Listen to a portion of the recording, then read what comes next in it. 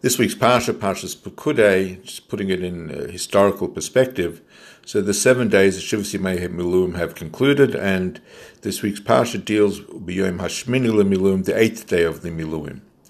And the Rebbe in Chelik Chaf Vav points out an interesting fact, and that is in Parshas Tetzaveh, we read how Moshe dressed the Kohanim, all of their garments.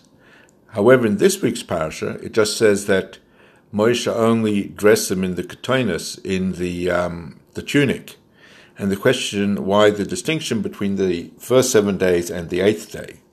And the Rebbe points out that the Ramban actually says, no, Moshe Rabbeinu did in fact dress them on the 8th day in all of their clothing, except the Torah only mentioned one, to write it short, but indeed it means all of them. The Rebbe offers his own answer, and basically the Rebbe's answer is that no, when it said here the ketonis, it was only the ketonis, it wasn't any other garment. And the difference is to understand the first 7 days and the 8th day.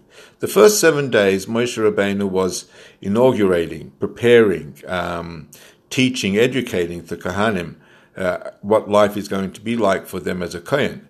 And therefore, he would prepare, dressing them, how everything happened, how everything worked, that they should get used to it, and therefore that included all of the garments. So for the first 7 days, he's educating them, he's teaching them, and he's helping them to get dressed in all of the garments.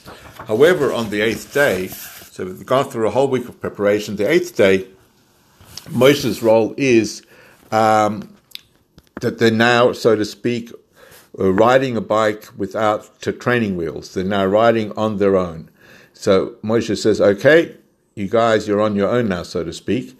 And therefore Moshe Rabbeinu just has to make sure that they're sitting on the bike, continue using that as an analogy. And therefore, they have to be starting the role as a Kohen.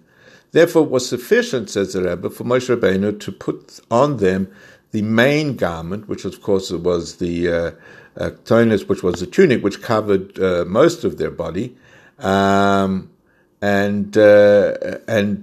therefore they could function, so to speak, as the Kohen. And indeed, it wasn't abbreviated in our parsha, but in fact, Moshe Rabbeinu only dressed them in one particular garment.